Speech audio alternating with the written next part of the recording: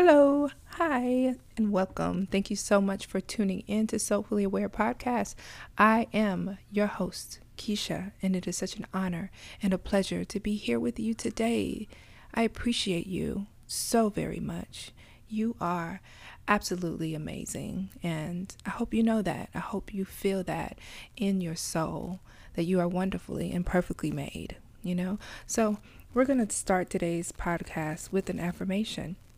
That affirmation is one that is very near and dear to my heart. It is one that I use in my daily practice of mindfulness. So the affirmation is, I am present. Take a moment and say that out loud. I am present.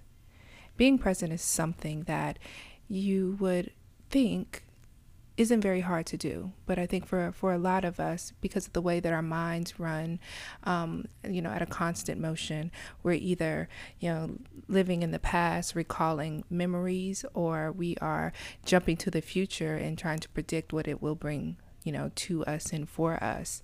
And it's definitely something that I have to think very consciously of. So I put into my practice of mindfulness, and let me just define for you what mindfulness is. Well, this is my definition of mindfulness. Mindfulness is being aware in the moment, aware that in this very moment, it is all that we truly have and is all that matters. So being in your very present state, and that takes practice. It takes practice to come back and ground yourself. I read a book called Peace in Every Step, and I cannot pronounce the author's name, but I will put it in the description. Peace in Every Step, and it really teaches you how to be mindful and practice grounding yourself or coming back to center yourself in your breaths, like taking that breath and allowing yourself to really think about that moment and the air that's moving in and out of your body, and focus on your senses. What do you hear? What do you smell? Can you taste anything? What do you see? What is it that you are really feeling in your heart at this very moment? And because I struggle with anxiety, I really put that into motion in my life of anytime things get really tense. And even when it's not tense now, I just stop and literally smell the roses, especially if there are roses around. I have plants everywhere, from my work to my home. And so I stop and take a look at them and just and make myself present. I always repeat to myself the affirmation, I am present, but I also say to myself, I am here. I am here in this moment, and this moment is all that I have, and it's all that really matters to me. And it makes me aware not just of myself, but it makes me aware of the relationship and connections that I have with other people, and how important it is to really not take for granted this very moment that we have with them, and not let that pass us by, because we don't know what the next moment, the next minute, the next hour, the next day, the next month, the next year is going to bring to us, right? So in that moment, be grateful and really focus on what you have here currently. So yeah, we'll hop right into today's episode. So stay tuned.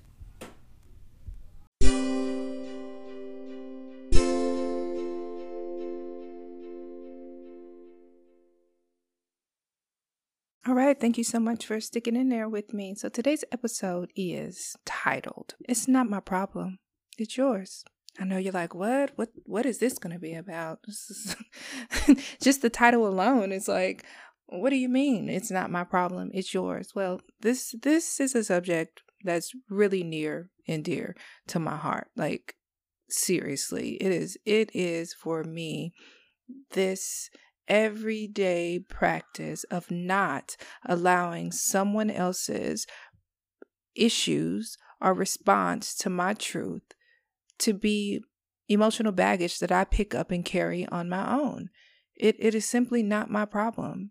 It is yours. And it's not something that I say to people out loud, if I'm speaking my truth with good intentions and their reaction is, anger, frustration, or, the other gamuts of emotions, I have to tell myself that I am not responsible for how they process these emotions. I'm simply not responsible for that. It is that individual's responsibility to really filter through those emotions and try to understand and identify where and why it triggered them. Because my truth is my truth. So as you know, in the first podcast episode, it was, on the topic of operating in truth. And I really have put my best foot forward and spoke my truth, and continuously I am speaking my truth, and I am operating in that mind frame, and with the boldness and courageousness. And if I, tell someone, well, this is my truth, and this is how I experience this situation between you and I, and as a result, my reactions to it was X, Y, and Z. And if that triggers something inside of them, whether it be sadness or fear or jealousy or envy or all of those emotions that, have negative, connotations associated to them. What I used to do is I used to walk away really, really pondering about how I could have said something differently, how I probably should not have revealed that because it made that other person feel a certain way. And I would minimize how I felt to try to work through how they felt and what I could do to rectify the situation. Well, those days are over. Those days are over for me because I constantly tell myself it's not my problem. It's truly not my problem. It's yours. I cannot continue to pick things up that don't belong to me. I lived so much of my life. Here I am at 37 years old, and I lived so much of my life when operating in my truth and just speaking in my experiences that I, so much of that was me, trying to carry on and walk through how other people felt, and I say to myself, and I say to you, stop. Don't minimize how you feel or distract on how you feel and how you need to process and what your truth stands because of the way that it makes someone else feel. It does not neglect the fact that I believe that when you communicate with someone that you have to be responsible with your words, right? You have to be responsible at how those words could target and mindful in the relationships that you have with people, not to personally attack them because of your, emotional baggage and what your truth may be. Your truth doesn't have to attack someone else. If someone has wronged you in any way, your truth is that the way that I experienced the situation was very hurtful, because you don't really know what that other person's intentions was. So you cannot, in good conscience, try to define that. But what you can define is how you received it and how you may have reacted. Listen, what you did, how I experienced the situation was that it was very hurtful to me, and it triggered some things inside of me. I have to realize that boundaries are required for this relationship, and I have to step back and maybe think about how I want to proceed with the relationship with you, because now the way that I am communicating with you is in anger and frustration, and I don't want to carry on that way. You see, it's not about looking at that other person and saying that you are awful, you are terrible, you did this to me, and a personal attack, but it's reflecting on what your truth is in your experience. And by telling someone that, look, I have to create boundaries. I don't know if I could proceed with this relationship with you because of how I experienced you on multiple occasions and how it triggers things in me. And if that person says, well, you're a fucking joke and you're an awful person anyway because you don't care about anybody but yourself. You're sitting here creating boundaries when you don't even know how that's going to affect me. And now I'm hurt and I got to walk away from this relationship with you feeling like I had absolutely no control. And so, they're going to throw those personal attacks back at you. But all of those things that was in response to what your truth was feelings that they have to process on their own. If they're feeling alone, if they're feeling angry and sad, that has nothing to do. That's not your problem. That's not your problem.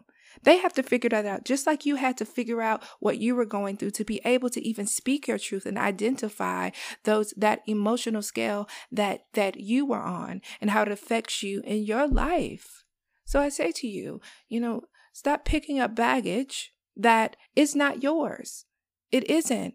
We could, that person that you're in relationship could absolutely be at after you have told your truth at, a low point. They're sad, they're crying, they're devastated because of what your truth may have brought to them,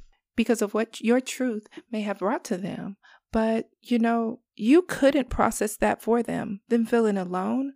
They need to identify why it is that when you decide that you need to create boundaries in the relationship and maybe, possibly take some time apart, why it sends them into despair of loneliness. Because it triggered something inside of them. It may have triggered a childhood memory or a previous relationship with someone where they felt lost and alone. And then they are projecting that emotion onto you. But there's nothing that you could do about that. Just like you got to dig through your shit and get through all of that, by yourself, and that no one else could do that for you. You have to allow people to do that for themselves and stop feeling guilty and carrying that baggage and that weight from other people.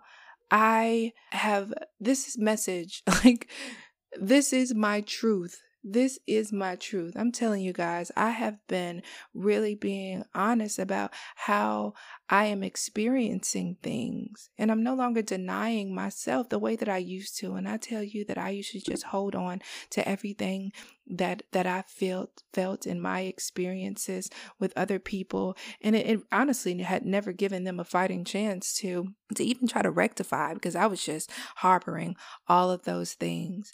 And I can't do that anymore. So I've had to have some very serious and tough conversations with people. And because I had been, harboring those feelings and just compartmentalizing them, and I have to unpack them, unfortunately for the recipient, it may be a long list of things, right? It may be a long list of things of how I have experienced them and how those things have built up and has caused, me to have to redefine, the relationship or create certain boundaries or just to be able to be free in my own truth. And I'm sure it's very difficult for the recipients of the information, especially because nobody wants to be told, months or years later that something that they did affected, another person a certain way. I know that I surely don't. I know it's very frustrating with me, but I had to be a big girl, put my big girl panties on and stop holding back things that I knew were affecting my relationships with other people, to be able to clear the air. And as I did, I made sure that I wasn't owning the responsibility of their reaction and carrying that with me. Because in past times, I would lay in the bed and be up all night tossing and turning about how I could have said things differently to make someone feel differently. I try my best that when I am communicating, I pride myself on being a good communicator, right? I say that, and it's so contradictory to me saying, well, I compartmentalize people, but I try my best, especially here in recent times, to not only be a good listener, which I really try to hear people out. I try to hear what they're, listen to what they're saying, ingest what they're saying before I, truly respond. The part that was missing to me was me telling my truth. And now it has come together. So, now I really try to pride myself on being, a good communicator. And, it is just, vitally important that as I'm treading down this path, that I, continue to stand in my truth and not allow, other people's feelings to be projected upon me. I'm not going to allow for that to be, for that to carry through to, the way that I proceed going forward. I've done it for too long and I just don't want to do it anymore. And, I shouldn't have to, and no one else should, because we can't do anything about it. People have to own their own shit and work that out all on their own. So, one of the best things that I ever did was adopting the mantra to myself. Well, that's not my problem. It's yours. It's not my problem, and I feel good about it. This has been a wonderful episode. I really got the opportunity to get this off my chest and give it a voice. So you probably throughout this podcast have heard a lot of background noise. So this is what happens when you have a family and there are children, and there's just a lot of things going on, and I don't really have a quiet place to record. So this is real life, and this is my life, and I thank you for taking the time to listen. I hope you guys have a wonderful, wonderful day, a beautiful night, a beautiful rest with wonderful, sweet dreams that bring you much clarity into your life. Remember that you are present. You are here. This moment is the only thing that matters. You are wonderful and amazing. And may you carry out the rest of your days with love and light and all the laughter that your body can handle.